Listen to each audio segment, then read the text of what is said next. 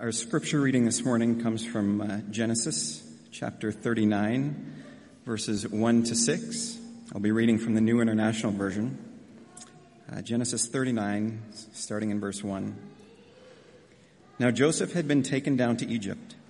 Potiphar, an Egyptian who was one of Pharaoh's officials, the captain of the guard, bought him from the Ishmaelites who had taken him there. The Lord was with Joseph so that he prospered, and he lived in the house of his Egyptian master.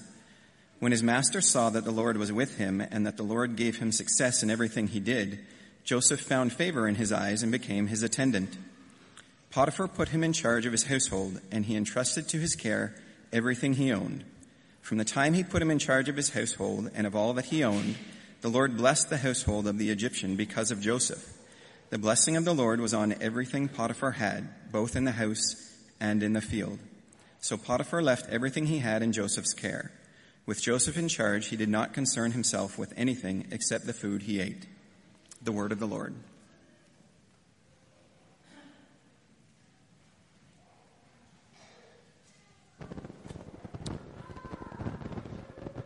Well, good morning, everyone.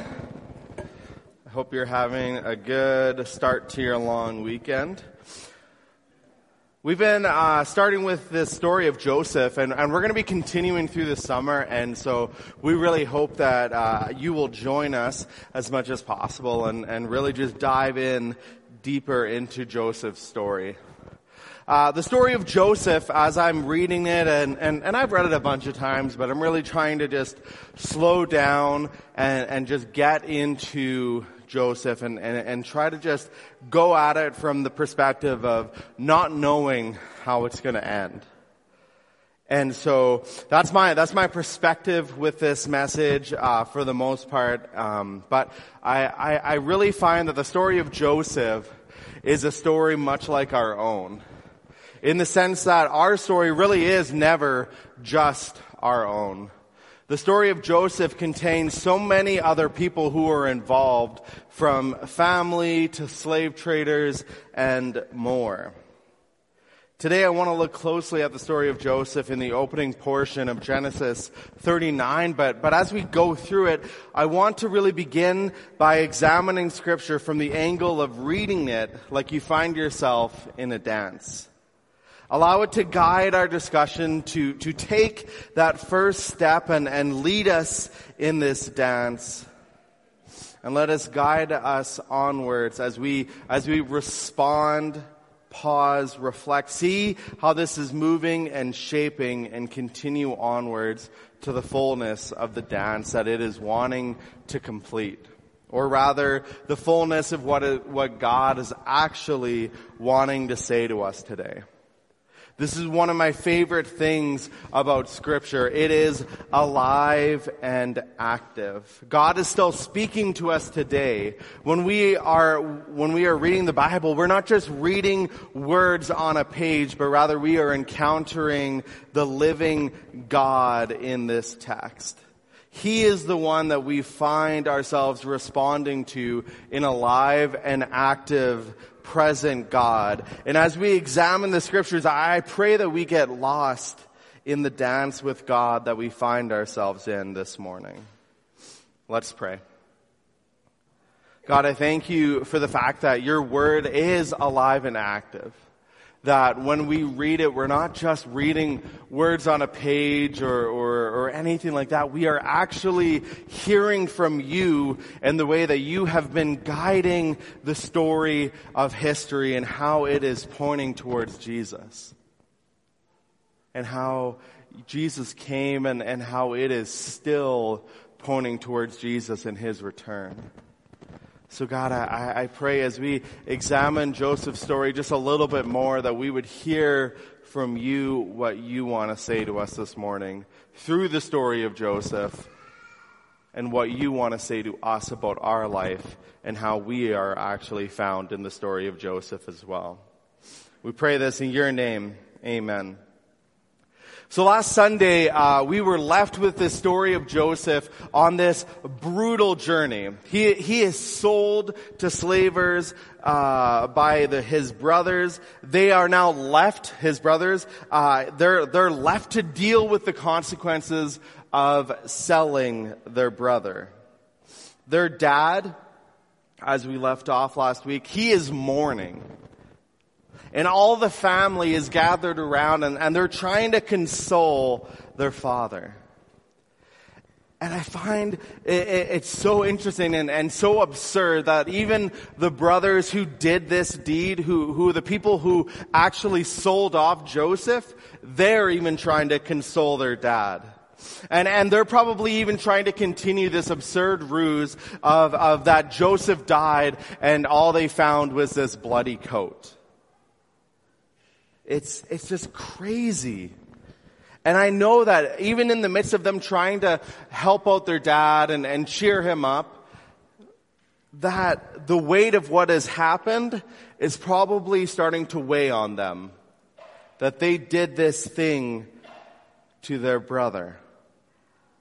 And Reuben, the eldest brother, who was the only brother with a right head on, protected Joseph from being killed by his brothers. He even now has to bear the burden of knowing maybe he didn't do enough to look after his little brother. And yet our story isn't focused on them. It continues to be focused on Joseph. Joseph, who is probably feeling betrayed, alone, and abandoned, begins his journey with these slavers, all the way to Egypt. And man, I can't even imagine how he felt. Because at the end of his trip, he is bought, paid for, and Joseph is now owned. The son who was once so loved is found in the middle of a personal horror story. I mean, right? How would you respond in that moment? This is at least what I would interpret in the passages between where Pastor Adam left off last week and where we pick up today. The first thing that we read about is how Joseph, like I said, finds himself in Egypt. And not a short trip, by the way, seeing how his family settled near Canaan. That is a long journey, especially by probably wagon. That trip would have taken a lot of time, and that is a lot of time for Joseph to process everything that had just happened. We would rightly assume that Joseph feels very alone, and in fact he is. He is very alone, and today we really pick off the heels of last week's message. Joseph is feeling very alone. One of the things that God's Word does so well is that it speaks right to the heart of the human condition. Because I know for a lot of us, we can feel so alone sometimes. And we can be so alone sometimes. And we can feel like we are the only one that is going through what we are going through. And we can also feel and be so betrayed by the people that we trust and hold so closely and think in our wildest dreams they would never do that. And honestly, if we read this portion of Joseph and we stopped and we closed this book and we said, man, that's a really sad story. That's a really depressing story. I don't know why it's in Scripture. We would miss what God's about to do. But I think so often that is where we find ourselves, or that's where we find close loved ones or friends, and they've bought into the lie that is where they are, and they are stuck. And we can feel that way too sometimes. And if that is where we left this story, and that is where we left our friends or our story, we would have bought the lie. The lies of the enemy that would love nothing better than to say that God's word is so far removed from what is going on in our life that it has no power to say anything to us, that this book, the Bible, is just a fictitious book full of myths and stories that people have just written, and it holds no truth or application or hope, and it for certain isn't God inspired. That's what a lot of people believe about the Bible. But here, in the middle of Joseph's plight, we find the best interruption that we could hope to find in this story. And yet, at the same time, maybe in our story for some of us today. In the New Testament, Paul loves to use this phrase, and in fact it is quoted throughout the Old Testament and the New Testament. It is a phrase that defines Scripture, gives life to humanity, it restores hope in an instant, and breathes life to dry bones. That phrase is, but God. But God.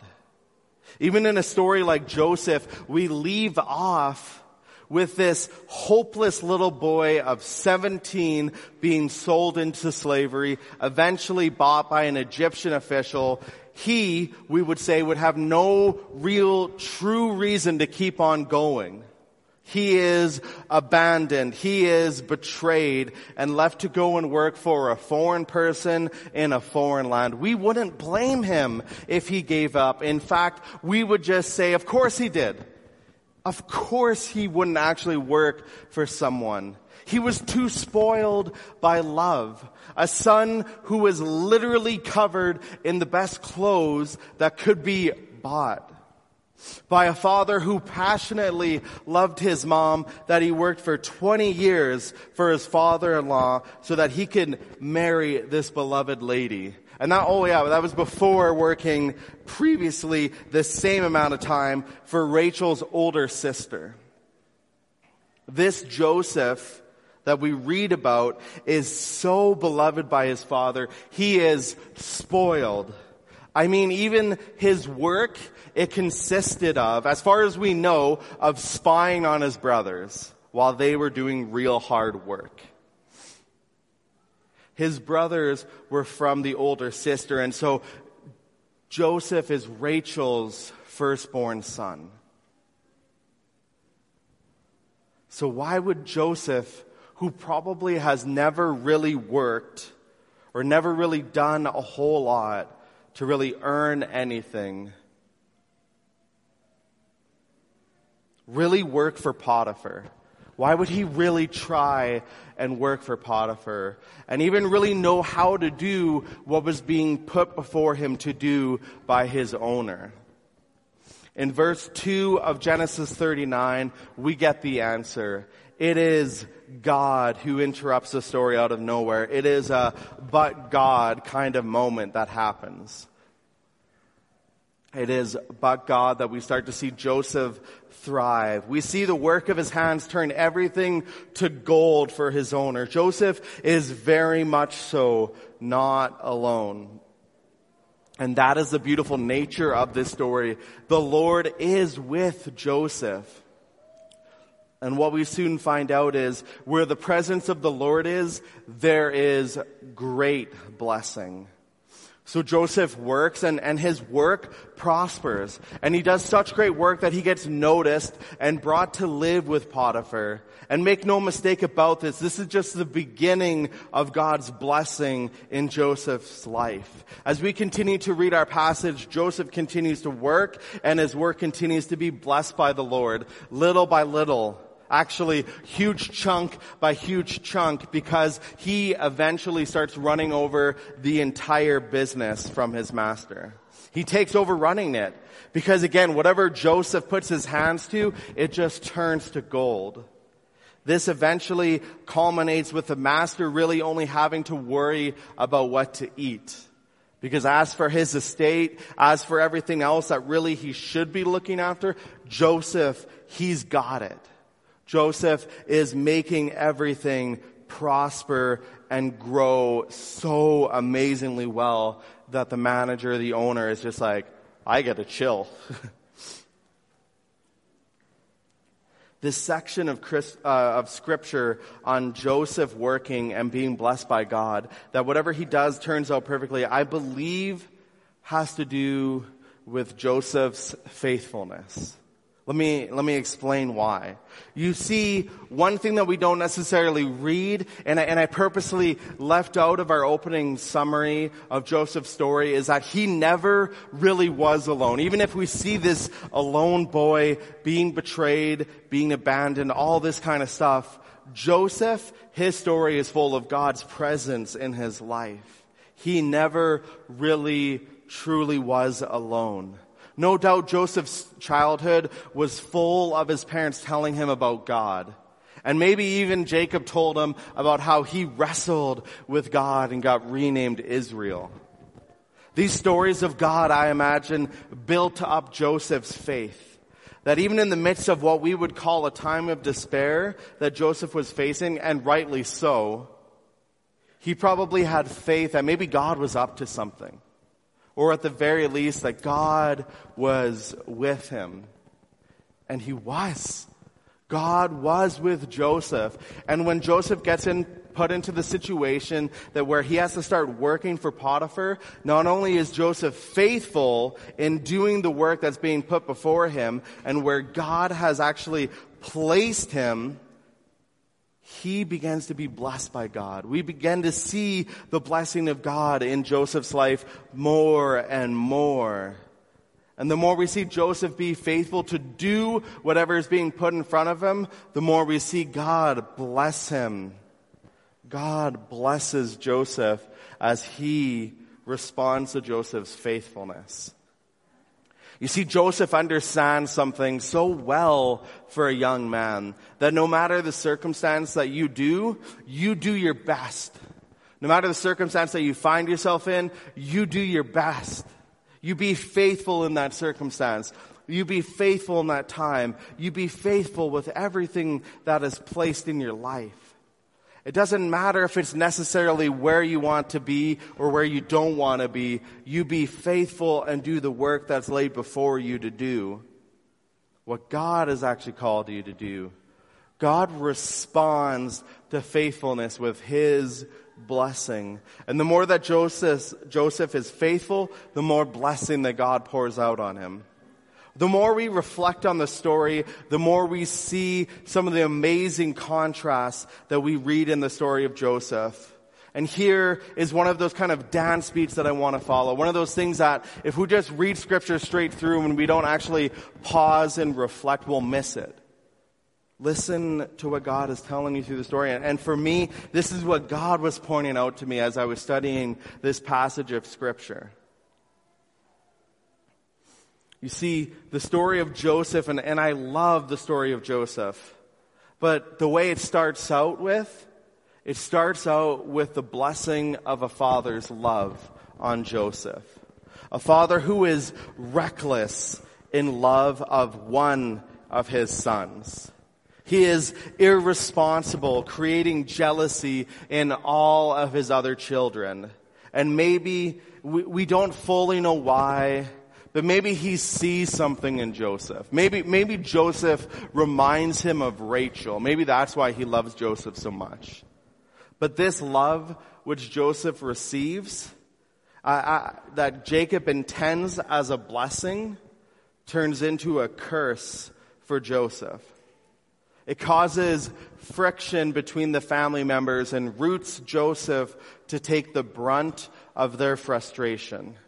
This blessing that Jacob intends for him actually ends up cursing Joseph and lands him in the story that we find out here in our Scripture. And in no part of what we read about Joseph do we see Joseph turning to his father at some point and say, Father, I know that you love me, but this favor and blessing is marking me as above everyone else. And they're seeing it as not fair. And they're starting to grumble, and they're starting to get upset, and really honestly, it's starting to pain them. It's starting to really hurt them that you love me more and are identifying me as more important than everyone else. It's not fair, it's not right, and it's not something I desire. We don't see that, even a hint of that, in Joseph's story. What we see is Joseph lavishing in it. Maybe the treasure that he is seeking is the love and approval of his dad.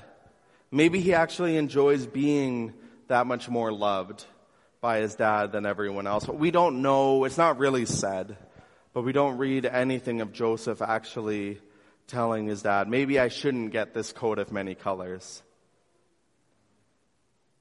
And this love and favor and blessing gets contrasted with chapter 39, verses 1 to 6, which we already read, with the love, favor, and blessing of a heavenly Father.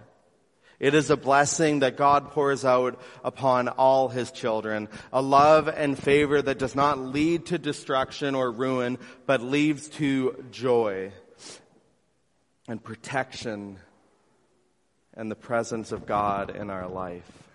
This contrast between a humanly blessing and a heavenly blessing is stark. It is as different as day is from night.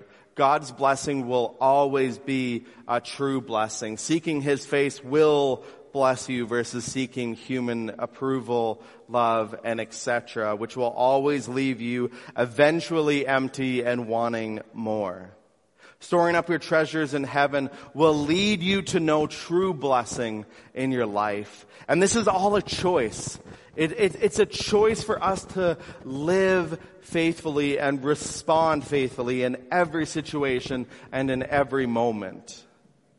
It is an act of choice to seek him first and to do what he is calling us to do. Fingerprinted in Joseph's story is a message about God's love and the blessing he pours out, and how our response should be faithfulness.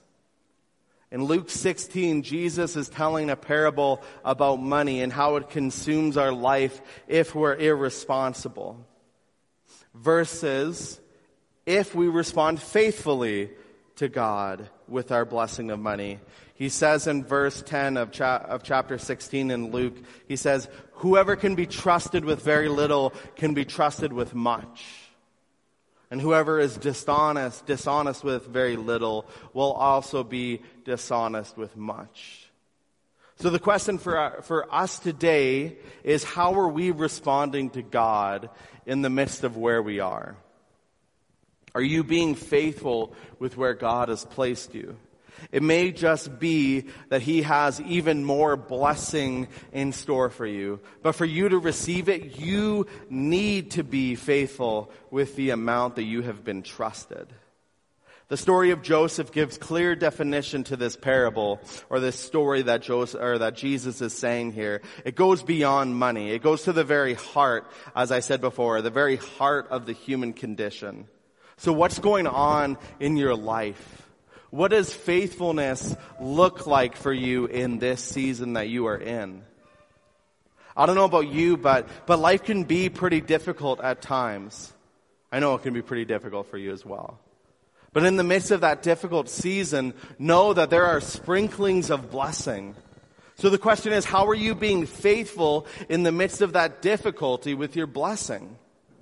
Jesus also says in John 12:24-26, very truly I tell you, unless a kernel of wheat falls to the ground and dies, it remains only a single seed.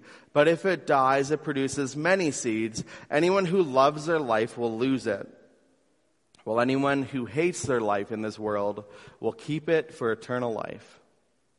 Whoever serves me must follow me, and where I am, my servant also will be. My Father will honor the one who serves me. Today as Christians, we have a distinct opportunity once again. Belief in Jesus is increasingly becoming almost a fringe, unpopular, even disliked by some, and honestly hated by others belief in Canada. And I think sometimes we see that here in Edmonton too.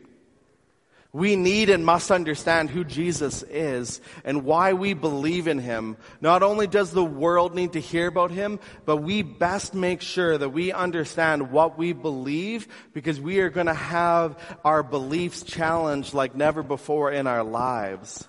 The need to be faithful with what God has entrusted us with is becoming more and more important. The need to be faithful in this season is upon us. What does being faithful look like to you in this season? At work or at school? What is God calling you to be faithful in and with? How can you respond like Joseph where you're at?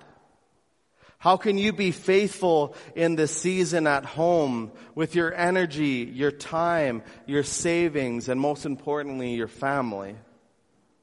How can you be faithful with your friends, your church home here at TCC? The list goes on, and honestly, guys, hear me out. I pray it isn't a taxing thought or discussion to have, but rather an exciting and encouraging one. You see, the more that we are faithful in this season, the more that we are faithful in the situations that we are in the relationships that we are in, the more blessing that God is going to pour out over us. This is just basic Christianity. Jesus says in Matthew 7:11 that God delights in giving good gifts to his children. It's important to note that I'm not talking about the health and wealth gospel here. I am talking about the God-saving and redeeming gospel. The blessing that God pours out is not always necessarily what we want, but rather what we need and what God knows that will lead us to growing and helping us to become less of us, that selfish, nasty, sinful side of us who we battle with daily, but rather more like Jesus. That's what God is more concerned about. He is more concerned that we turn into the children that we were intended to be. So know that if you're in a tough season, God may bring some stretching so that you will begin to look more like Jesus. This isn't an easy message to hear, I know. But this is a real life message of hope that says the pain that you are feeling may be continued to be felt for a season, but know that this season is going to come to an end. And at the end of that dark day comes a bright morning because God is with us. Amen? God has some amazing stuff planned and in store for you. Do you believe that? Much like Adam preached last week, we know the ending of the story. We know that Jesus, who conquered sin and death, and who is now seated on his throne in heaven, will return. And he will be the conquering king who will defeat all darkness in this world and will bring justice. We know that we as Christians already have our place secured, fixed in his kingdom. For as soon as we believed and confessed, the Bible says that we are saved.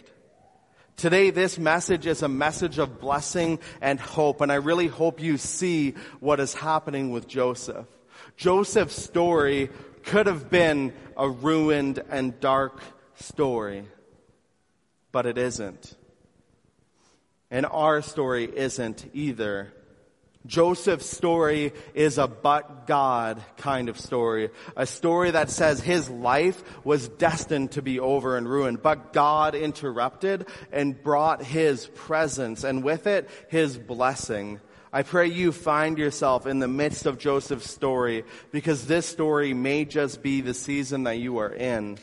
But know that even in your story, there is a but God moment coming. God isn't done with Joseph, and he isn't by any means done with you yet. As we continue to read Joseph's story over the coming weeks, we will find out how God continues to bless him, and through blessing him, blesses a multitude of people. I believe and know that God has some amazing things planned for each and every single one of us here today. You may be in the middle of a season like Joseph, feeling betrayed, alone, and know that but God moment, as true as it was for Joseph, will be true for you today. God will bless you and is blessing you with his presence, and he will give you the strength to carry on. He will allow you to prosper, meaning succeed in the season. By God, your story is not done today and will only ever be done when we are complete, made reunited with him and his kingdom. God had Joseph. He held him. He watched him. He blessed him.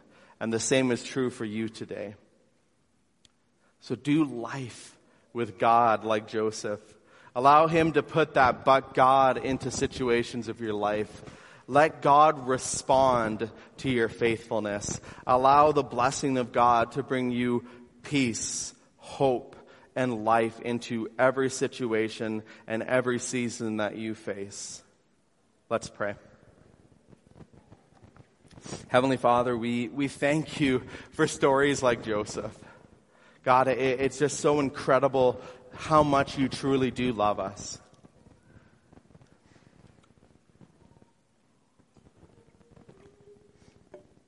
The fact that you came and died on a cross for us, for me, for each and every single one of us, God, it is astounding. It blows us away that you, our God, our Creator, would think that we are worthy.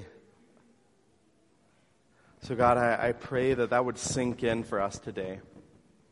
That you love us so much that you just want to bless us and give us good gifts. God, I know in the dark seasons and in those dark times, Lord God, those difficult moments when we're facing them, it is tough to see the good in it. It is tough to trust and know that this season will come to an end and there will be a good season that comes. So God, I pray for those people who are really struggling this morning with whatever is going on in their life, that they would seek and know that you are here with them, that you have never left them, that you are going to give them the strength to carry on, that you are going to protect them, look after them, and see them through. God, we know that you are not done yet, and so God, we just pray that you would give us eyes to see what is coming ahead. God, we love you. We want to worship you with our lives. We want to respond in faithfulness, much like Joseph did. So God, give us moments where we can respond in faith, trusting that you are going to come through, trusting that you are still good, that you are still God, and that you still got it. We pray this in the mighty name of Jesus, our Lord and Savior. Amen.